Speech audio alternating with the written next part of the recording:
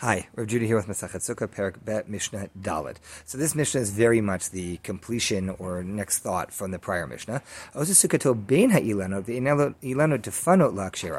one makes their sukkah among trees, and the trees are walls, but the trees are only walls, you have set up some sort of a schach suspension that does not involve the trees. The trees are only serving as walls or as parts of the walls, then you can fill in the gaps between them, something along those lines.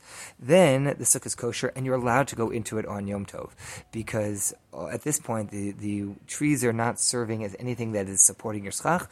We're not worried about your messing with the trees. They just happen to be there, and they serve as walls, which is lovely. But the rules for walls in a sukkah are far less stringent than the rules for how we deal with schach, which is really what makes the sukkah what it is. Now, shluchei mitzvah p'turim min sukkah. One who's on their way to do a mitzvah is exempt from the sukkah. So this opens up a much, much larger discussion. But the idea is that when one is involved, osik b'mitzvah pater min mitzvah, when you're involved in a mitzvah, you are exempt from other mitzvah. This becomes a massive discussion among the Rishon, among the medieval commentators, and among poskim deciding the halacha as to exactly when and where this applies.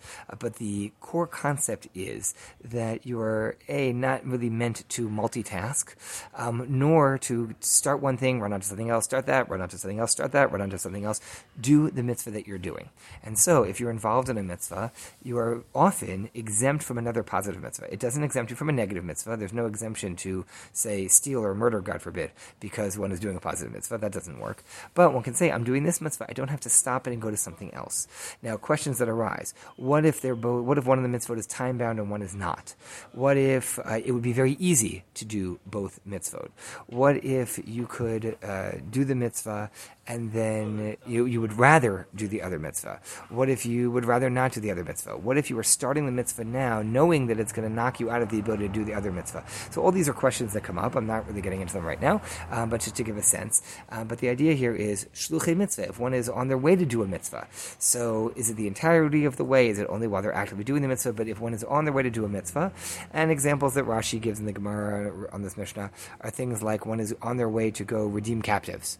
One is on their way to go study Torah. So some mitzvah pops up, you can be pater, exempt, and may even not be allowed to do the other mitzvah. Again, I'm leaving the details and the practical parts of this for some other forum and venue. Someone who is sick and those who are attending to the sick are also patur from the sukkah. A person wouldn't stay in the sukkah.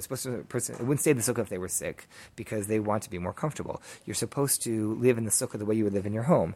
Well, if you were not feeling well, you would go somewhere that you would feel better. So a person who's sick is assumed to not be feeling particularly well to be in the sukkah. They're outdoors. They're exposed to the elements, and so they can go inside.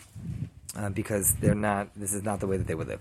One is also allowed to have snacks outside the sukkah. Achilas means like eating and drinking that is temporary, meaning not a fixed meal, not a proper meal, not bread, probably not mizonot, etc. But one's having a little snack of something. It's not a question as much of, it's partially a function of size, but it's largely a function of what the food is. So if it's like bread, we assume bread is a meal food. But if it's fruit, let's say fruit can be eaten outside the sukkah. One doesn't have an obligation to eat in the sukkah if what they're eating is really not a meal.